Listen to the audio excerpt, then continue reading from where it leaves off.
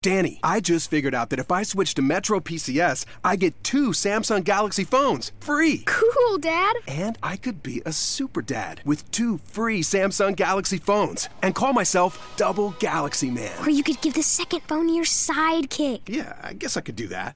That's right. 2 free Samsung Galaxy On 5 smartphones are all yours when you switch to Metro PCS. Metro PCS. Wireless figured out. Coverage not available in some areas. Sales tax not included in phone price. Excludes numbers on the T-Mobile network. See store for details and terms and conditions. Come on, Mama.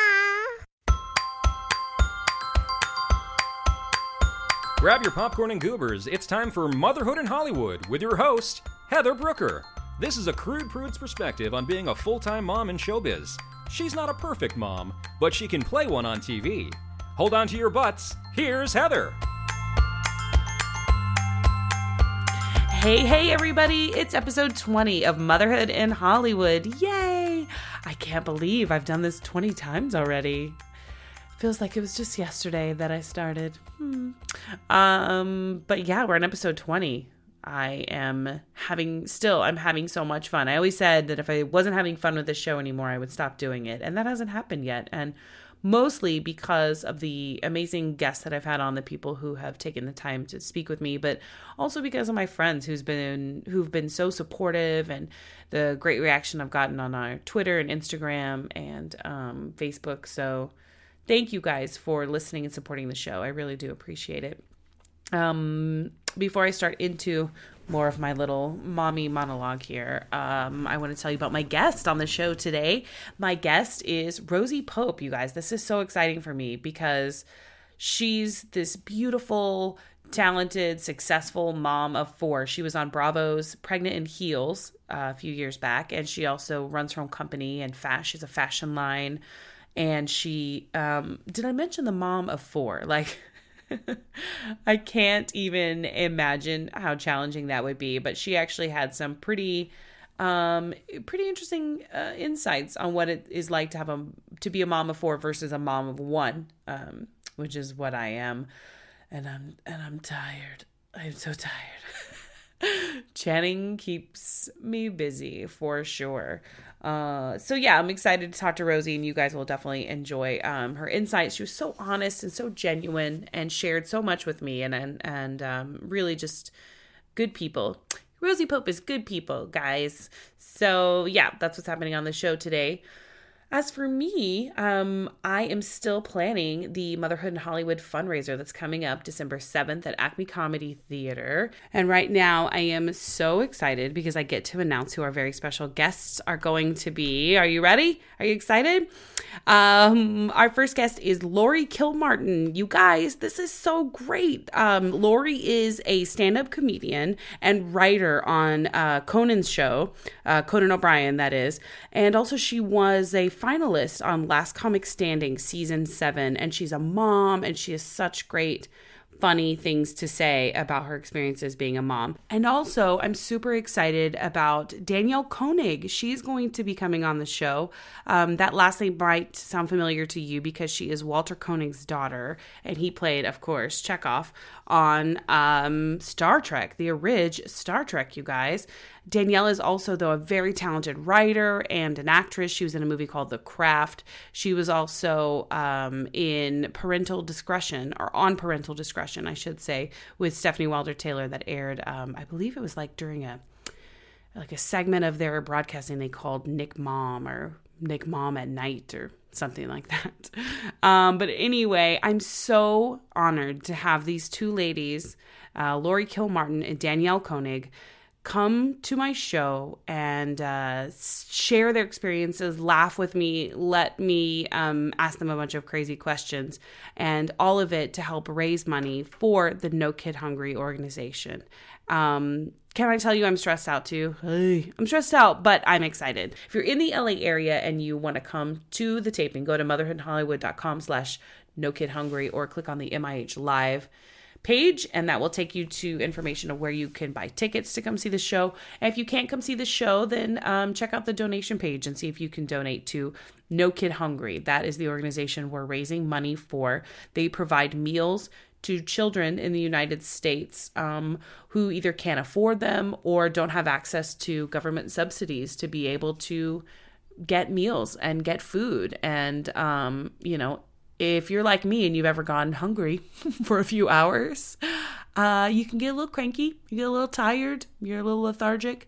So I can't imagine how heartbreaking it would be or how frustrating it would be for a child in this country who goes hours and, sometimes even days without something to eat. And that just breaks my heart. And if there's something we can do, even in some small way, to help with that, I'm going to do it. And that's what we're doing. That's why we're doing Motherhood in Hollywood Live. Acme Comedy Theater, December 7th. Go to the website for more information on that. In addition to that, I have been going on auditions, like you do as an actor in this town. And, I've said it before, and it's so frustrating because you feel like when you go out for these parts, you're right for it. You have the, whatever look they might be looking for, whatever cadence, you can play the part. And if you're a fellow actor out there who might be listening, it's really frustrating that you can't seem to get other people to see that you can play this part. And whatever, they end up doing as far as casting, whoever they end up going with, you may look at it and go, why did you pick that person over me? Clearly I knew what I was doing, or I could do that same thing. And so much of this acting business and entertainment really is out of our control, and it's frustrating and infuriating. And, if we didn't love it, we wouldn't do it. I just watched Supergirl, which, by the way, if you're not watching Supergirl, you should be. It's such a good show. Like, I'm out of all of the Greg Berlanti types of shows that are out there, I think, this one is one of my favorites because you've got Arrow, and I think he also does Flash. And maybe one other one, but I really like Arrow, but Supergirl is really great. It's really well written and acted. That for me is the big one. The acting is believable. Like on Arrow, it's a little touch and go with like his sister, and Laurel and her sister. Oh my God, I can't. It makes me uncomfortable. I can't watch them. But I will watch Stephen Amell. Whew, I would watch him just drink a beer, or a Coke, whatever. I would watch it. He is gorgeous. But anyway, back to Supergirl. I love that. I love it. I think it's such a great show and so smartly written and visually just really a beautiful show. But I auditioned for a really small part several months ago. And the episode that I auditioned for was just released, and I got to see who got my part. And it was like a, 20-year-old black guy. And as a middle-aged, chubby white lady, I'm sitting here going, how did that even happen? Like, how did they go from, to me, that just says that it's great that they're just open to anybody, I suppose. But for me, it's frustrating because it's like, well, why would you pick him over me? I don't think that I didn't do anything wrong in the audition. I wasn't particularly, terrible. I mean, maybe I was. I don't know. That's one of the frustrating things about being an actor in this town is, unless you have a manager that's constantly calling and getting you feedback from your auditions, then you really don't know, because casting doesn't call you and say, hey, next time do this or don't do that or whatever. And it's, you're just sort of flying blind most of the time. And that's why we do it, because we love it and not because we hope to make millions of dollars. Although that would be pretty brilliant. I actually have another audition today for another part that I'm really perfect for. And, who knows what they'll do? Who knows what direction they'll go? I'm going to keep my fingers crossed that they pick me, though. So send me good vibes, everybody. Do it. So yeah, that's basically what's happening in my world. I'm working on redoing my website. It has been such a difficult process for me. I can't make up my mind as to what template I want to use. And, I want to use something that's going to be easy to navigate for the podcast in particular, but I also want to be able to put my writings on there. And, I'm probably overthinking it like I do with a lot of things in my life. I'm overthinking and overanalyzing it. But that's another thing on my plate that I want to get done. So that we've got auditions, we've got the fundraiser coming up, and somewhere in between there, I get to spend time with my Channings and celebrate my birthday that's coming up. It's actually the 15th, so by the time this airs, it will have passed. But that doesn't mean you can't still wish me happy birthday. Yay! So yeah, that's it. That's what's happening in my world. I hope you guys are all having a great week. Feel free to tweet at me or follow me on Instagram. Twitter is at MIH Podcast, and Instagram and Facebook is Motherhood in Hollywood. And yeah. Thank you guys, as always, for being so supportive of the show. A lot of good things are happening. A lot of wonderful things are happening, too. And I'm glad that you are a part of it with me. So, love ya. Mushy, mushy. Hugsy, kisses. Okay. So, I'm going to stop talking now and get right into the interview with Rosie Pope. Here we go. Okay, you guys, I am so excited to have my guest on the show today. It is Rosie Pope, and she is a mom, an author, businesswoman, host of the Bravo show Pregnant in Heels, so many other things. Have I missed anything? Fashion designer? It's funny. I think a lot of people don't know that I spend most of my time designing and teaching. So, so we have maternity clothes, obviously, nursing, baby shoes, baby bedding. So a lot of different things that people start to see more and more in all the department stores and Bye Bye Babies and Babies R Us and places like that. So a lot of other stuff too. Yeah, you're very busy, and you have 2 boys and 2 girls. How are you even standing up right now? Like, how are you even functioning? I don't know.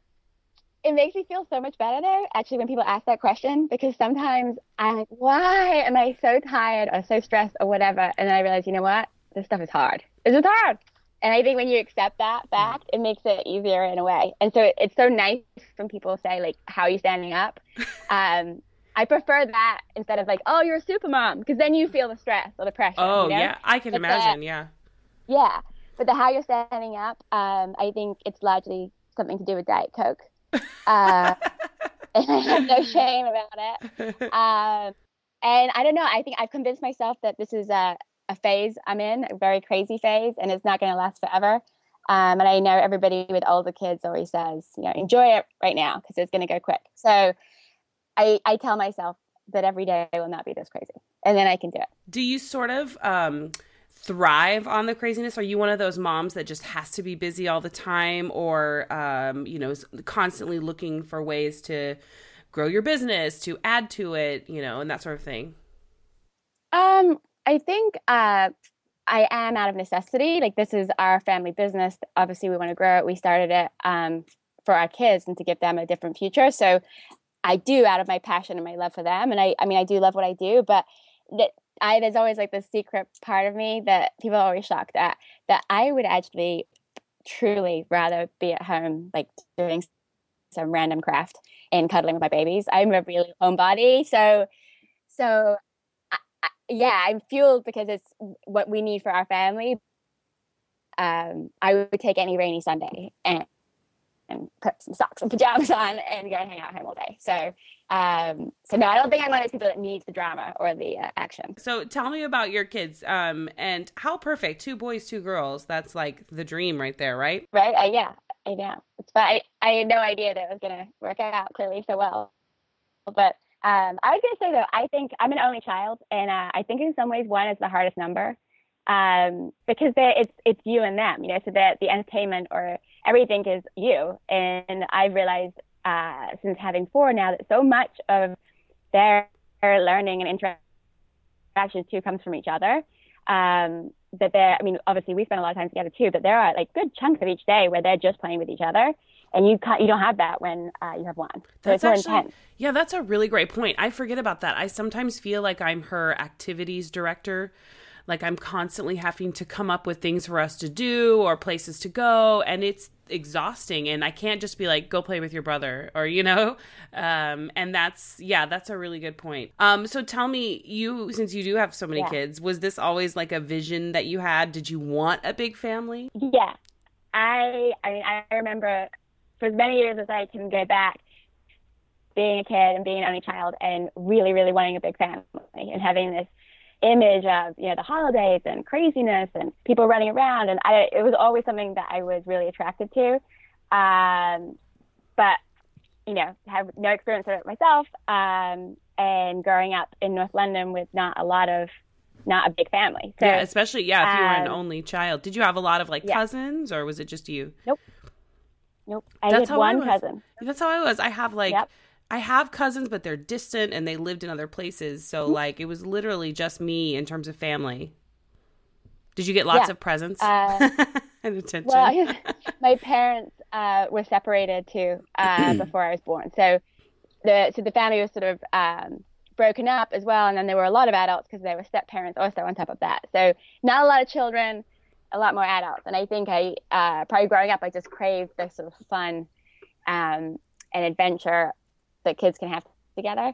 And when I met my husband, ironically, I think it's hard to find, but he was the same way. And when we met, but he really wanted a lot of kids too. So wow. That's very unusual for men. Mostly they're just like, no, thank you. He's from Mississippi. Oh, how cute! Maybe that's something different. Oh, how funny! It's very big in that area of the part of the country to want to have big families. So I can understand that. Yeah, we got married when we were 26 in New York City, and I remember everybody in New York City thought we were crazy. But out of our friends from the South, we were so old. Yeah, no, it's amazing. It's just a different culture in terms of when you get married. Like my best friend from high school got married when she was 19 and she couldn't even drink the champagne toast at her own wedding, you know, like, and it was crazy. And I remember I got married when I was 24 and I remember thinking, oh, I'm so old. Right. But if you're in a city like LA or New York or wherever, that people look at you like you're still in high school. Yeah, like you're giving up or, you know, or like, why would you do that? You're closing the chapter on so many people you could date. And, you know, and I'm like, well, when you find the one, why do you need to keep dating? Yep. But now I want to talk a little bit about something you've been very open with, and that has been your infertility challenges. Did you notice something with the first child, or how did it all sort of unravel for you? Yeah, well, speaking of getting married early meant that we started trying to have kids early. Mm-hmm. And, you know, honestly, for us, that was a blessing that we did start so early, because I don't think that if I had weight and then discovered all these problems, we would have been as blessed, or as lucky rather. Because I feel so blessed that we ended up with the family that we have. But no, the first time I got pregnant, I had a miscarriage, and that was very shocking and upsetting to me. It's one of those things that is very common, but as you know, few women really talk about it that openly. And until it happens to you, you don't realize that maybe it happened to your mother or your aunt or your friend. Like it's very common, but not that often shared. So when that happened to me, I was very shocked. But my doctor didn't think there was anything abnormal about it. And so we just sort of went on like, okay, it's just we had bad luck the first time. But it took us about 9-10 months after that to get pregnant again. And I don't think, again, that's not that abnormal. So everything wasn't that abnormal other than the fact that I was 27. We got pregnant with our first son, and a normal pregnancy, a normal delivery, everything was fine. But after that experience, I felt that we wanted a big family. I wanted to start getting pregnant or trying to get pregnant right away. I was worried about having another miscarriage and then it taking another year to get pregnant. So I was like, let's just keep going. And, you know, people say those silly things to you at that point. Like, it's like riding a bike now. If you've done it once, you can do it again. You're like, I don't know. Yeah. But we could not get pregnant. Like, it just didn't work. And about, I would say like 6 months into trying, I really wanted to be proactive. And because of the industry I was in, I knew I was really fortunate to know specialists. And I was like, look, I just want to go to a specialist and see if there's nothing wrong with me. Fantastic. But I'd rather get checked out and not worry about it. Mm-hmm. So I went to what they call a reproductive endocrinologist. Because a lot of people don't realize that their OBGYN this is not their specialty. And I went, and they do all these tests, and they were like, whoa, you have a lot of things going on here. I had a heart-shaped uterus, which makes it very hard for a baby to grow in. I also had endometriosis, which is something that a lot of women suffer from. And it makes it increasingly hard to get pregnant with each month. And I was not ovulating. And they didn't know why. It was nothing to do with my weight. It was nothing to do. They had no idea. They just we don't know why. You stopped ovulating after you had your first baby. So I was like, great. That makes it really hard for me to get pregnant, doesn't it? So I had various operations on my uterus. I had infertility treatment. And we just kept going through each thing till finally we got to IVF. And they were like, you guys are great candidates. You're young. Everything's going to be fine. And multiple rounds later, nothing. And I think we were just very bewildered at that point because we didn't really have a great explanation. And I think when you're trying to get pregnant, every month seems so long. Yeah. Even though, you know what I mean? The thought of waiting another month to start another round of IVF just seems forever when you're in that moment. Every step of fertility treatment every day is like, it just magnifies. So, you know, when you're going through this, it's so intense and it feels like it's never going to happen. Mm-hmm. And time just seems to go so slowly. And everybody else's time, though, seems speeded up. Yeah, so because it seems like everyone's having a baby. When you can't, everybody else is having a baby. And you're waiting, you're checking your ovulation. Some women are temping, you know, and then when that period comes, it's just, it's so heartbreaking. Yeah. And, you know, my doctor, he had a really great point. He's like, you know, an IVF cycle is really like having a period, you know, but you know every single day where that period is at. Right. And so you mourn it like a loss when you have it. I'm like, you know, I didn't think about it like that. I think of it as like, that's really a baby inside me with a real possibility of growing, being a baby. And he's like, yes, but that's true every month. I'm like, you're right. Yeah, that's true. But you have that much information and you go to the doctors that much during it. It's so hard not to think about it. And did you find that you sort of obsessed about it a little bit, that you were just always thinking about it and always, you know, wondering or knowing where you're at in your cycle and what your body's doing? Were you just super in tune to your body during that time? Yeah, I mean, I don't know if I was in tune to it. I was like, knew everything about it because of all the testing, but it felt very, in many ways, kind of out of tune because they were creating so much of this stuff for me with hormones and injections and everything else. It was really hard. And I think it's one of those things that I know both professionally, because I work with a lot of people that have gone through it, but also personally, I know how important it is to not obsess and not worry. But I also know, having gone through it, how annoying and frustrating that is to hear, because it's impossible not to obsess over something like that. Right. So it's a very tricky thing to be, heartbreaking, and also a very complicated place to be. And for me, I mean, I don't know, I think having a career really helped me, because there were, you know, parts of the day that I really couldn't think about it. I was also blessed to already have a child. So I knew, you know, if I couldn't get pregnant, I still was a mother. And I think I just ultimately had to just have sort of blind faith. Like I couldn't let myself think, what if this doesn't happen for me? Because then it's too much to handle. I was like, it is going to happen. I don't know when, but it will happen. And honestly, I started relaxing more. Like I started drinking again. I started working out. I mean, obviously not when I actually had an embryo, you know, transferred inside of me, but the weeks leading up to it, I was like, I can't obsess every moment. I have to just relax. So I think a lot of women going through that can't let themselves do that. They get really wound up, and it's okay to have wine, and it's okay, you know, in moderation and all that stuff when you're going through IVF, right?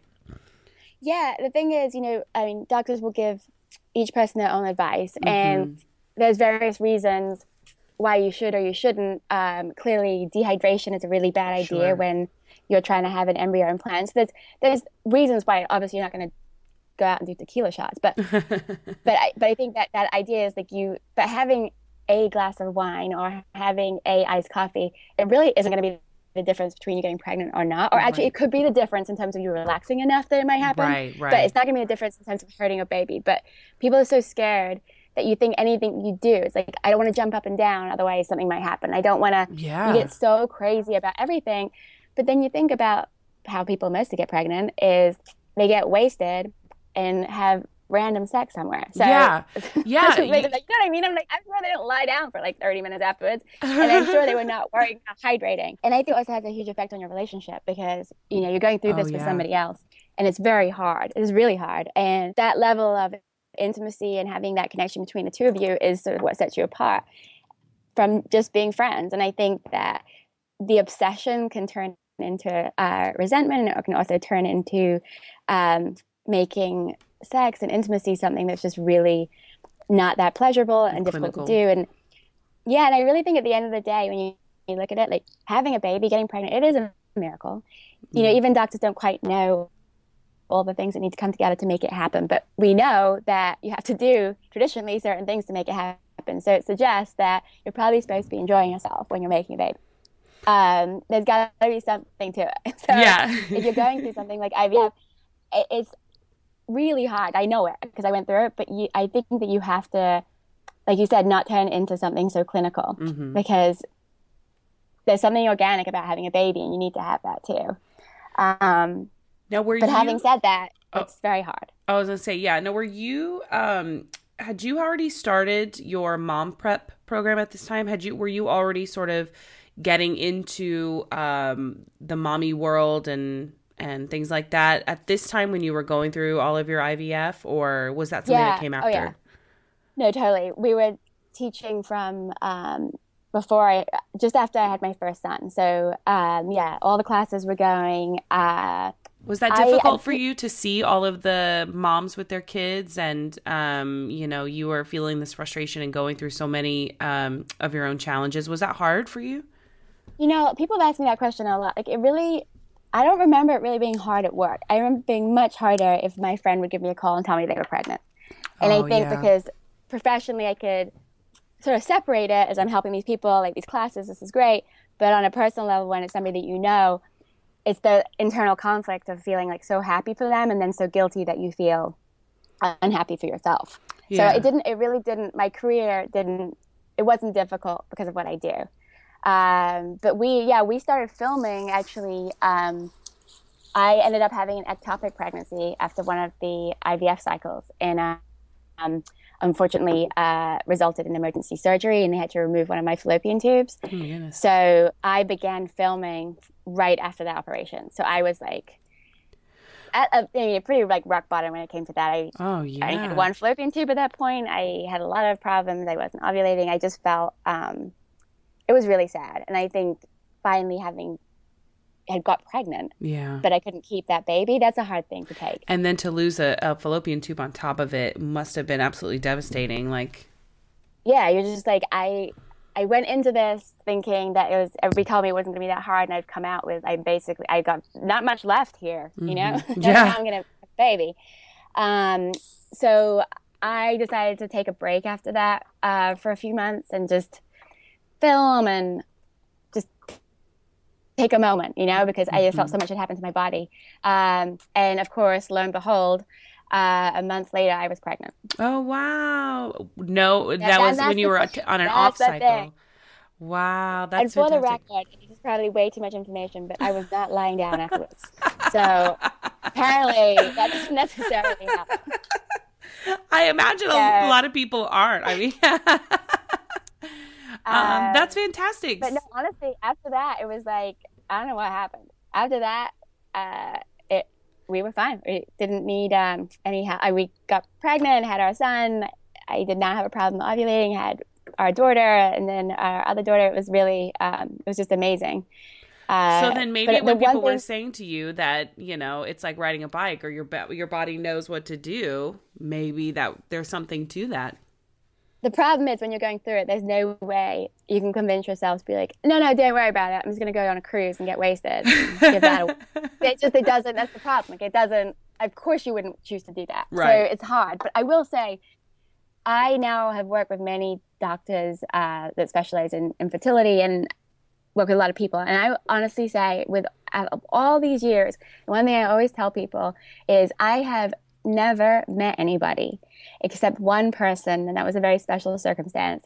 I've never met anybody that doesn't ultimately have a baby.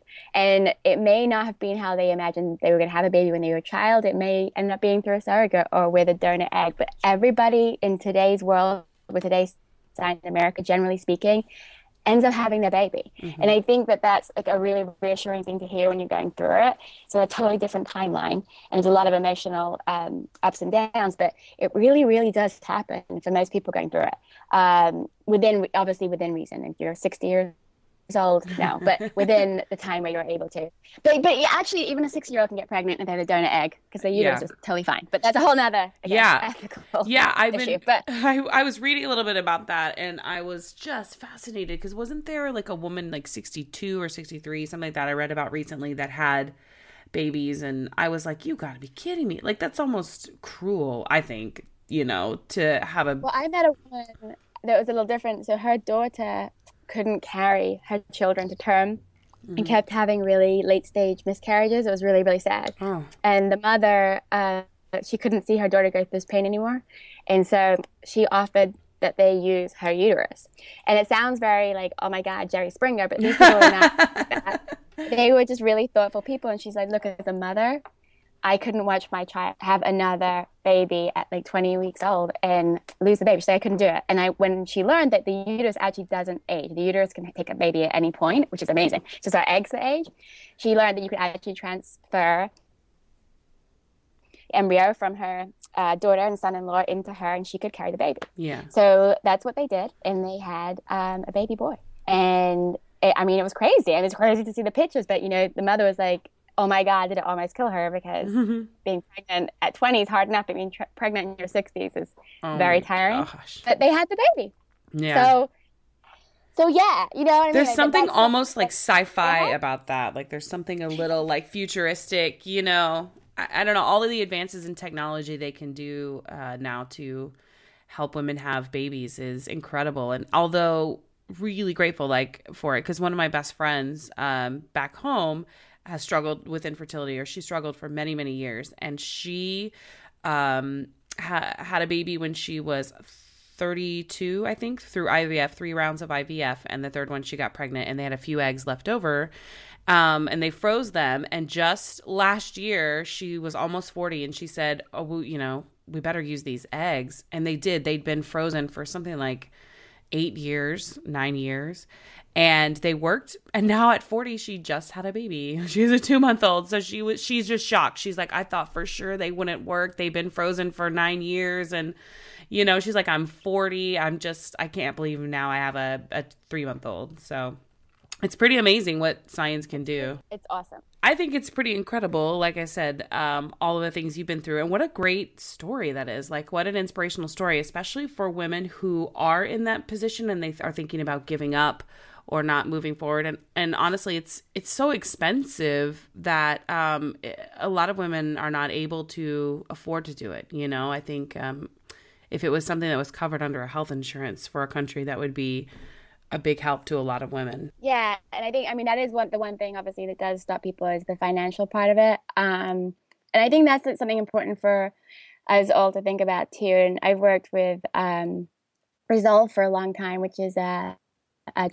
charity for fertility, and it helps people. It both lobbies for trying to get change in our laws, but it also helps people that can't afford it. And there's just not a lot of attention brought to it, and they're fighting such an uphill battle. Like right now, they're just trying to get a bill passed that pays for active duty soldiers that their injury causes their infertility to have their IVF paid for. And currently, if you get injured at war fighting for this country and for all of our children's freedom, and you can't have a baby as a result of that injury, they do not cover your IVF, which is insane. Yeah. It's totally insane. So in terms of like the IVF coverage, we're so at the beginning of fighting that battle that not even the veterans get it. So it's sort of one of those things that is very far behind, I think. It was a really enlightening experience. We went to Washington, D.C., and I got to go and I got to meet all these congressmen, and it was an amazing experience being able to do that just anybody in America can walk in there and tell them your opinion. It was an amazing experience coming from England and it was a true act of, I guess, how democracy is supposed to be. Anyway, a couple of these senators would sit down and they would explain to us like why this is something that is hard to pass. And it is something that's so pure and so emotional that just makes so much sense to me. And then you hear all of the loopholes behind it. Mm-hmm. Part of that, it's so crazy the things you have to think of through laws, but part of that thing was, the first question that is going to arise is how many times do they pay for it?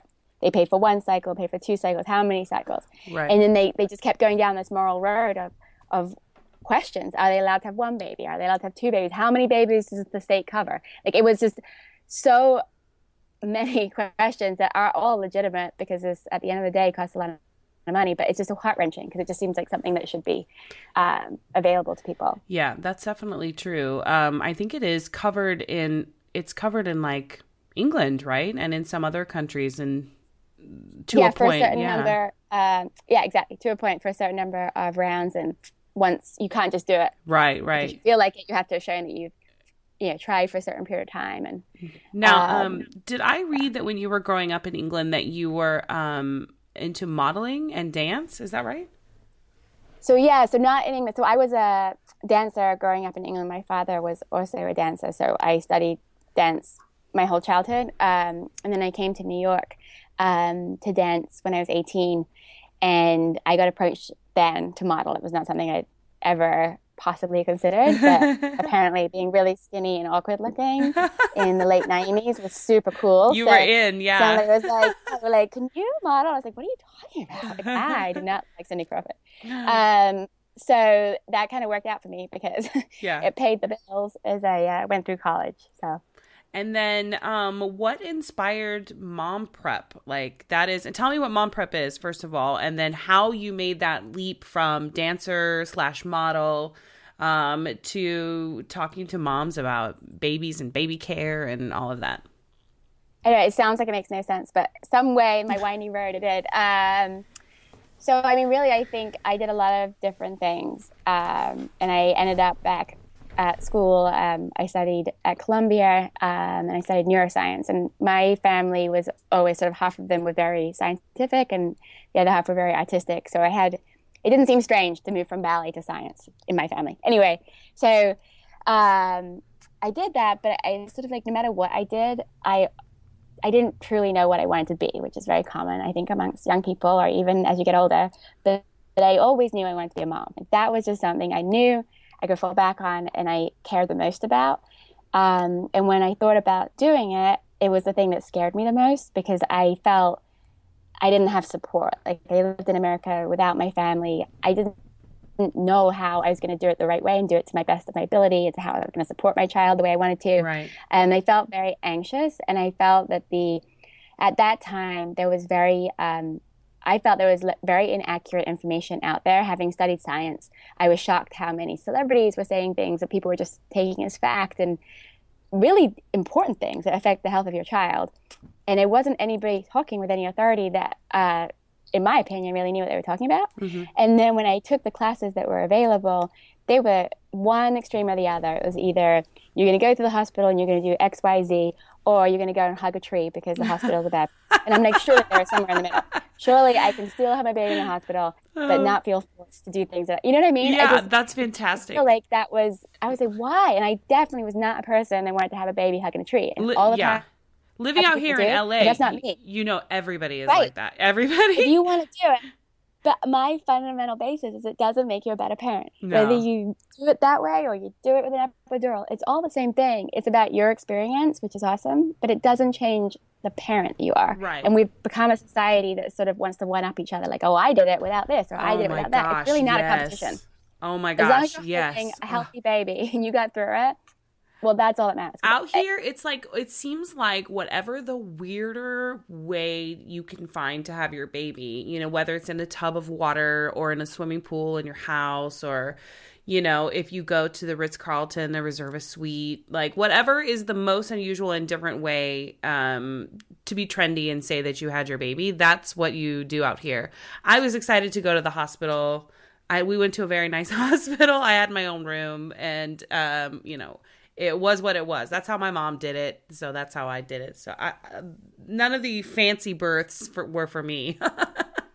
No, like, I think each to their own. Like, if you want to have a fancy birth for the right reasons, awesome. Right. But my big concern, and my concern back then, was that people were not asking the right questions. And people are very questioning of some things, especially, you know, the medical authority and medicine. And they should be. But people are not equally as questioning over other alternatives. What do you think they should be asking? Birth or, well, I think there's some amazing doulas out there. I think they're unbelievable. But I don't find in my line of work that many people that are getting a doula have asked them that many questions about delivering and how much experience they have in the same way that they do their doctor. And that would be fine if we weren't taking medical advice from doulas. But today's world, we are. People do ask their doulas advice on things like epidurals and VBACs and many other things that if you are asking that advice, and many doulas are able to give you advice on it, but you got to make sure they're really qualified just as much as you would with a doctor. And I've met so many people, that have read every article on Pitocin and are asking so many questions about that. But then they are absolutely fine with sending their placenta to some random person in Brooklyn and then eating it. No, and I'm not opposed to eating a placenta. It's fine. Okay, great. But why would you then ask? Yeah. Is it my placenta? Is there any evidence? Like when you take my placenta, what do you do with it? For the record, I am opposed to eating placenta. I just want to put that out there right now. But I'm just saying, I don't get it. I'm like, why ask so many questions of one thing and so little of another? And I was very frustrated by it because I didn't know what was right. Like, look, if eating your placenta is right, then I want to do it. But I just want to hear somebody talk about it that I actually think has some authority. Yeah. And some evidence that I can put my teeth around. But because the world is so divided at the moment, you're either like pro it or you're evil and against it. It's very hard to have a conversation. It's kind of like religion. Like, you can't have a conversation about it without people jumping down your throat. Yeah, that's true. People are very passionate when it comes to, I've learned this since having my own child. People are very passionate one way or another about you must do it this way or you can't do it this way, and or you're going to ruin them for life. And I think a lot of moms are really scared and they're terrified that they don't want to mess up their kids, and we all just want to do the best we can. And there is a lot of bad information out there for sure. But I'll tell you, I think that first thing people have to understand is just because somebody doesn't do what you did doesn't mean what you did was wrong. Right. If it was the best for you in your scenario, that is brilliant. But it does by making somebody else do the same thing is not saying that you did wrong. Did right. Mm-hmm. And I think that happens all the time. You have your grandparents saying, well, you had a bumper, so you were fine. Yeah. You're not saying that they were a bad parent because they used a bumper. That was what they knew how to do. But today we know probably better not to. Right. But people have such an inability to just sort of separate themselves from it that I think it's really hard. And the other thing I'll say, as a parent, everything from breastfeeding to sleep training to whatever you decide to do, none of these things will affect the ultimate health and happiness of your child. There are so many more things that are going to happen as they get older. Yeah. But what will fundamentally and absolutely affect their health and happiness is if you are not happy with the choices that you made and you're an insecure parent, that will change everything for them. So I say to people, if breastfeeding is not right for you and you've truly searched your life and for whatever reasons you've come to this conclusion, then you have to go forth and believe in your decision. And likewise, if breastfeeding is right for you, the same. And if you're somewhere in the middle, awesome. But with all this pressure, and I think sort of mom hating on each other, like, oh, if you don't do that, you're a bad parent. Yeah. It makes us second guess our decision so much that it's not so much the decision that was wrong. It's our inability to be confident in it that affects us. Right. Yeah. No, that's absolutely right. And just, having a kid, there's so many things. There's so many things that are going to affect how happy or healthy they are. And these little things, they are important, but they're not going to be as important as you imagine. Yeah. And I just hate to see people spend those years unhappy because they think they're being so crappy. I think one example I think of is I was in a Mommy and Me group here in LA, and we must have talked for weeks, maybe months, about cups. When we started being like, what kind of cups? What kind of cups to use and what's the best cup? And I was like, I can't believe we're spending so much time talking about a damn cup. I have one that's like $250 from Target and it works perfectly and I still use it. But yet it was like everybody needed to have like the certain kind of cup or whatever. And it was very weird. But that to me is our insecurity. Right. Because if you're relying, and this is believe me, I am one of the most insecure people you can meet. Of course, I'm the same way. Believe me, if I could buy a stroller and that would make me check that box, I'm a great mom, I would love to. But I just know that that's not going to do it. Right. But we have a tendency to obsess. I got to get the right bottle. I got to get the right this. I got to get the right that. If I don't, then somehow I'm not good enough. That you just realize later on, that stuff doesn't matter. And unfortunately, when you're going through it, you don't realize that. And it makes everything so much harder. So my long story short, I was like, why aren't there classes that make people feel good about themselves instead of making them scared?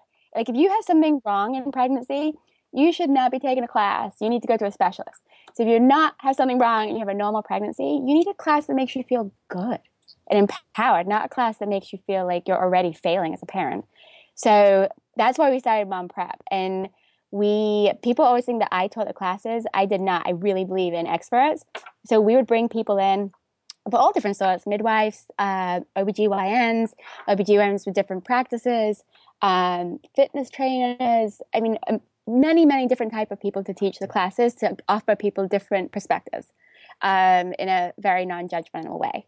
So that's really why we started it, so people could get access to current evidence-based information.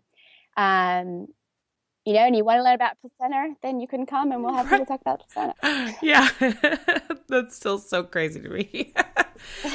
So how did Mom Prep then translate into Pregnant into Heels? Like, how did that transition for your Bravo show? Well, originally, Mom Prep was in our first store, and we would have talks. Like, we might have an anesthesiologist talking about the real risks of an epidural, and then they would be debated by a doula or a midwife who might have different feelings, and we'd really get all that stuff aired, like what was true, what was not true, what's your preference, what's not. And I started doing that kind of stuff in the store to drive traffic to my store, because it's a really difficult time in the economy. And it just was really interesting, and I loved learning too. So I started reaching out to more and more experts and had more and more seminars like this, and people would come and take the classes, and they just naturally started asking for more. Like, who's the best CPR person? Like, who's really good at designing nurseries? And that's sort of how the concierge business came about, and that's what Bravo focused on. So it was at the very beginning that Bravo caught on to what we were doing, and it wasn't until after the show or during the show that we really honed in on more of a core curriculum that we teach and work with hospitals to teach. So it's a little bit less customized, I guess, now, and a little bit more so your core classes that we believe people need to take.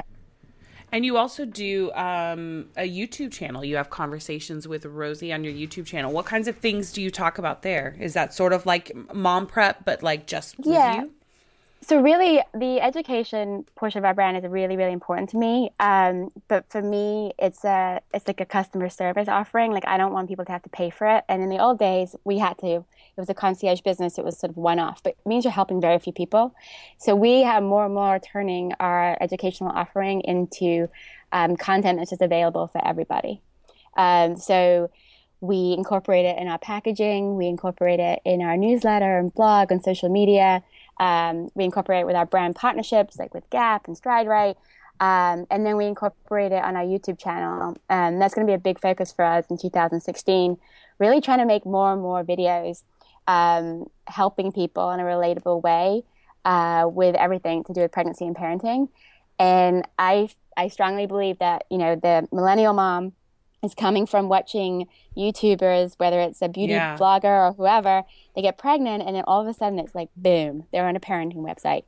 And it's boring. It looks boring. And it's just, it has to me, still be aesthetically pleasing for a generation that is all about visuals, but just with different content. So the idea behind our YouTube channel is really to take the traditional vlogger style, in your living room, very relatable, but the content is more geared to education. But it's also not so PC that you can't say anything. Yeah. Because it's just annoying when somebody tells you, like, here's the top tips for potty training. And they're like, number 1, read a book. Like, number 2, buy some pads. It's just like, if it was that easy, then we'd be fine. Oh my and gosh, I hate that stuff. So I like to tell people, like, the real deal, What can you tell me about potty training? No, seriously, I'm just probably wait until your baby can talk to you, and then you say, "Hey, sweetie, see over there is the toilet." When you need to go, that's where you go, and they're like, "Okay, mommy." Yeah. And then they go over to it, and that does mean they're going to be, some point after 3 years old, but it'll happen before they're 4. And it is not nice going to bathroom in a diaper at that point. It's like, I do not want to poop in a diaper anymore. They're so easy to potty train. You just have to tune out everybody else who's doing it with their 18-month kid. Which makes no sense. I'm like, why? They can't even say poo-poo. But anyway, I'm all about simplicity. I love that, because I have found that you know, when Channing was little, my daughter's name is Channing, and when she was teeny tiny, I don't like carrying around a lot of stuff. Like, I didn't like packing my diaper bag full of things so that, you know, it weighed 15 pounds. And then I was also carrying around, you know, my 15-pound baby and then the stroller and all that. I mean, it just was too much. I just wanted to simplify. And so I love the idea of just keeping things simple. And yeah, that's fantastic. I love that you have that philosophy as well. I appreciate it, Rosie. Yeah. And having said that, look, if you potty train your kid when they were, you know, 6 weeks out of the womb, I love that about you. Yeah. Like, I'm not judging. And I want to meet you. Do that. Right. But I'm just saying that there is nothing wrong. And quite frankly, it is a lot easier for most people to just wait until they turn 3. Like, I refuse to potty train any of my children until they've turned 3. Yeah. My daughter was 2.5, and she like literally came down the stairs in underwear. I was like, can you please do it already? Like, I really would like to go to the bathroom. Yeah. And I'm like, all right. My daughter is 2.5, and we are doing it now. We've been doing it for a few months, and we started early because our preschool that I wanted to send her to,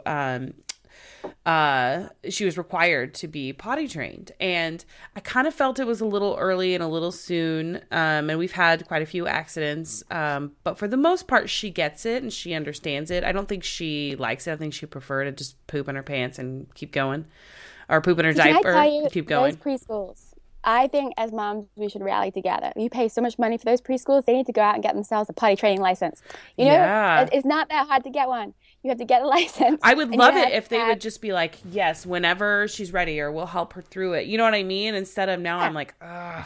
I did it mostly because I needed a break for myself. I wanted her to go ahead and start preschool, but also mostly because I wanted her to be around friends, around other kids, because when you're paying thousands of dollars a year, my thing is, when you're paying thousands of dollars a year, I think these schools can go out and get a potty training license. They're accepting children from 18 months on or 2 years on. They need to be able to change a diaper, because I've had the same problem and I hate it. And I'll tell you, like, you've been struggling with this or doing it for weeks or months.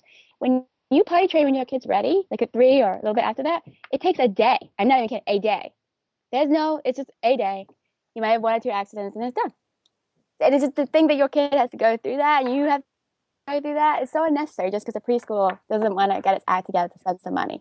And I know it's not an insignificant amount of money, but we're paying them a significant amount of money in the first place. So I would be in my bonnet about that. I love that. And I wish I could go up and just say, hey, this is the deal. But I would and you guys need to go get a license. Right, exactly. They would be like, you can find another school then. I'm sure that's what they would say. Be like, thank you for your time. So you gotta get the moms to rally together though. So you gotta rally. Get everybody together. Rally. So I want to talk to you really quick about your clothing line. You're getting ready to expand into a nursing line. So tell me a little bit more about that. When is it going to be in stores? What is it? What can we expect? Sure. So Maternity, currently, obviously, we sell on rosiepope.com, Nordstrom.com, Amazon, in our stores, and a variety of other places. But our nursing collection, some styles have just launched in Destination Maternity and Bye Bye Baby, and that's a limited collection. And then by I would say December, we'll have the whole line available nationwide for people. So that's everything from tanks and leggings and postpartum support wear. I love leggings. Can I just tell you, I lived in my leggings. Yeah, oh my God, leggings are the best thing. We have these like cozy fleece line ones too. Ooh. With butt lift. Oh, well, now we're talking. That's and our nursing collection and all of the basics are all under $50. Oh, wow. That's great. Which is really important for me to do. So I'm really excited about it. So, yeah, I mean, people will be able to get it wherever they want to. Nordstrom, Bye Bye Baby, rosiepope.com, Amazon, like everywhere. And why did you want to create, why did you want to create clothes for moms? Is it because you knew that, like, we literally, pregnant women were just wearing, like, sacks and, like, just big, large prints of dresses, and you're so stylish. Every picture I've seen you in, you are very stylish. Yeah, I mean, I really think that we can pretend that it's not how we feel, but we are people that feel when you look good, you feel better. And when you feel better, life is better, and we're better parents, and it's just better at everything that we do. And I think that I was so shocked that pregnancy is this like huge moment in people's lives where you're right, they have these huge baby showers and everybody's getting more and more extravagant about birth and all this stuff, but yet consistently everybody will tell you, oh, but I hate maternity clothes. I'm like, how? Can you imagine if people got married and every single person was like, I hate wedding dresses? You don't hear that. People are like, oh my God, my wedding dress is so exciting. Right. How can we have this huge life experience and hate the way we look every single day? Yeah, that's true. And I just think as a woman, it's so complicated. Body issues are so prevalent. And when your body changes that much over such a short space of time, there's a lot going on. There's a lot of things you're coming to terms with. There's a lot of stuff you're happy that you're doing as a mother. There's a lot of stuff that you're not sure how you look. It's like so much going on. It's very psychological and emotional. So the least I can do is make clothes that are great quality and make you feel good. Because I really think that translates into your overall experience. And for us as a brand that wants to continue with you beyond pregnancy, it's really important that that was a special time for you, and not a time where you're like, I hate those clothes so much, I want to burn them. That. You may not want to wear them again once you've like had your baby, but I never want to hear what you want to burn them. Like that's a real failure to me. Let me ask you, what wardrobe piece do you think then that modern moms can't live without? Like I said, for me, it was my leggings. And I also had this really cute, like oversized maternity dress that I loved. And it just was really comfy. What are you seeing that moms can't live without? I agree totally. The legging portion.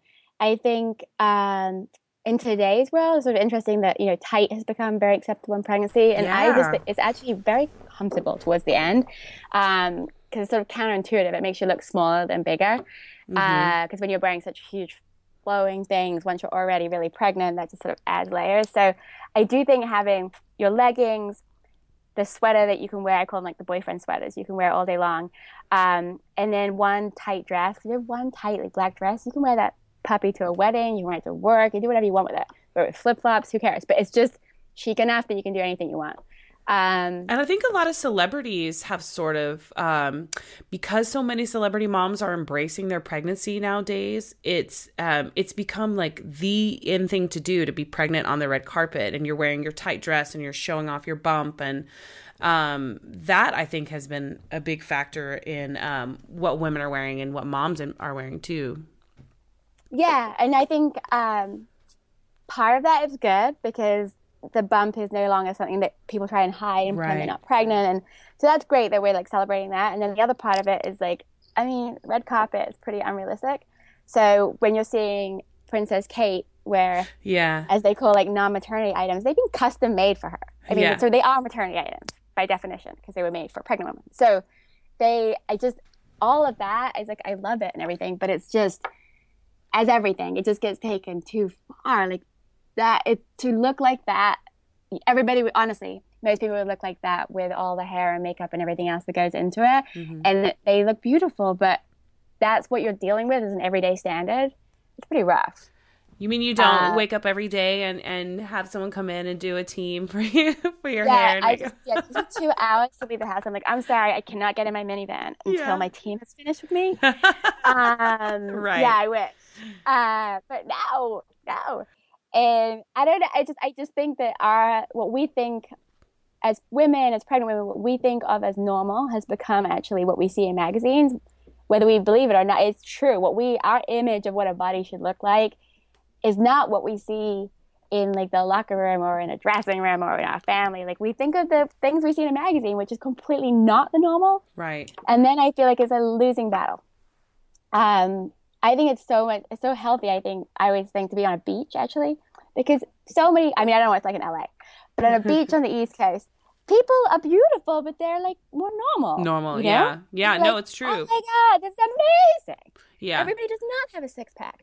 And it's like a really like, in a place you would expect to feel horrible, it's actually a place that you feel quite like, oh my God, okay, cool. Yeah. Actually, we have those people here. We make them all go to the same beach. And okay. So you guys go to that beach. Everybody else, all the beautiful people go to Manhattan Beach. No, I'm kidding. Well,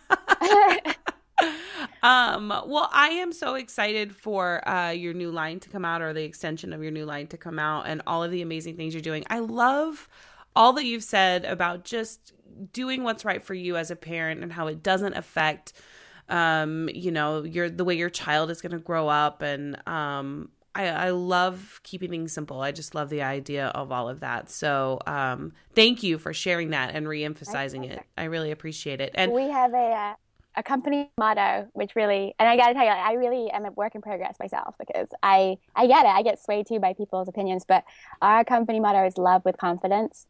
And I think if we can do that as a generation, we're going to be doing something really right.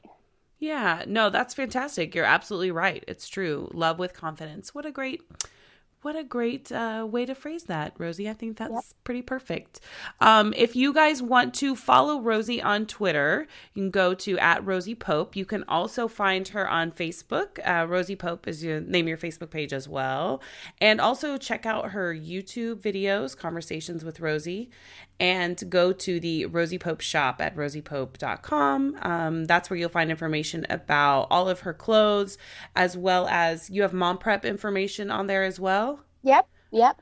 Okay. And don't forget Instagram, my personal And Instagram, favorite. yes. Oh my gosh, I'm so addicted to Instagram. I love it so much. I'm having so much fun just posting pictures like crazy. But yeah, I would like all the other social media to go away, and I'd like to just focus on Instagram. Just Instagram, right? I'm a little over Facebook. I'm a little like burnout, because it's just become this big diatribe of everybody's, ridiculous political opinions one way or the other. And what about Twitter, though? Twitter, I'm like, whenever I talk to a young person, they're like, "What's Twitter?" Oh, really? They don't do. The kids aren't doing Twitter anymore. No, it's over for high school kids. Oh, wow. So I'm like, why am I doing Twitter? I'm wondering, like, how, I'm curious to talk to you again as your kids get older and they start going, because your kids are, what your oldest child is, how old? 7. So you've got a ways to go before you get to that tween phase, that teenage phase, when they're like, "Mom, you're embarrassing me," or, that sort of thing. So I'm curious. I feel like we've already hit it. Oh, really? Oh my God, my oldest is always. Is he like, "Mom, stop it"? Stop.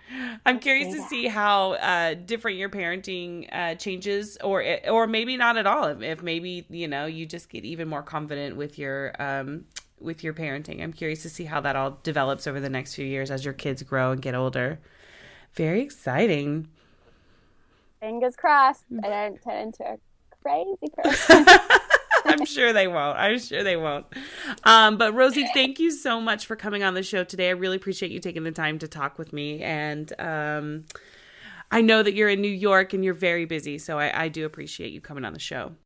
My pleasure. Well, thank you for having me. And it was very cathartic. I feel like I went to therapy. Good. I hope you had a little bit of laughter in there with your therapy too.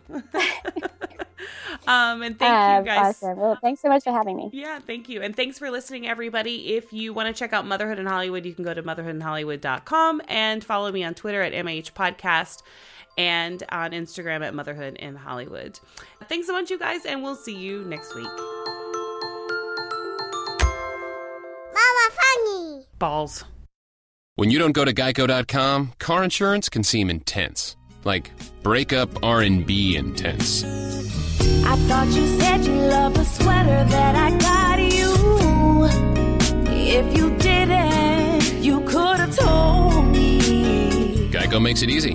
Just go to Geico.com anytime to update or check your policy without all the extra drama. I even had a gift receipt.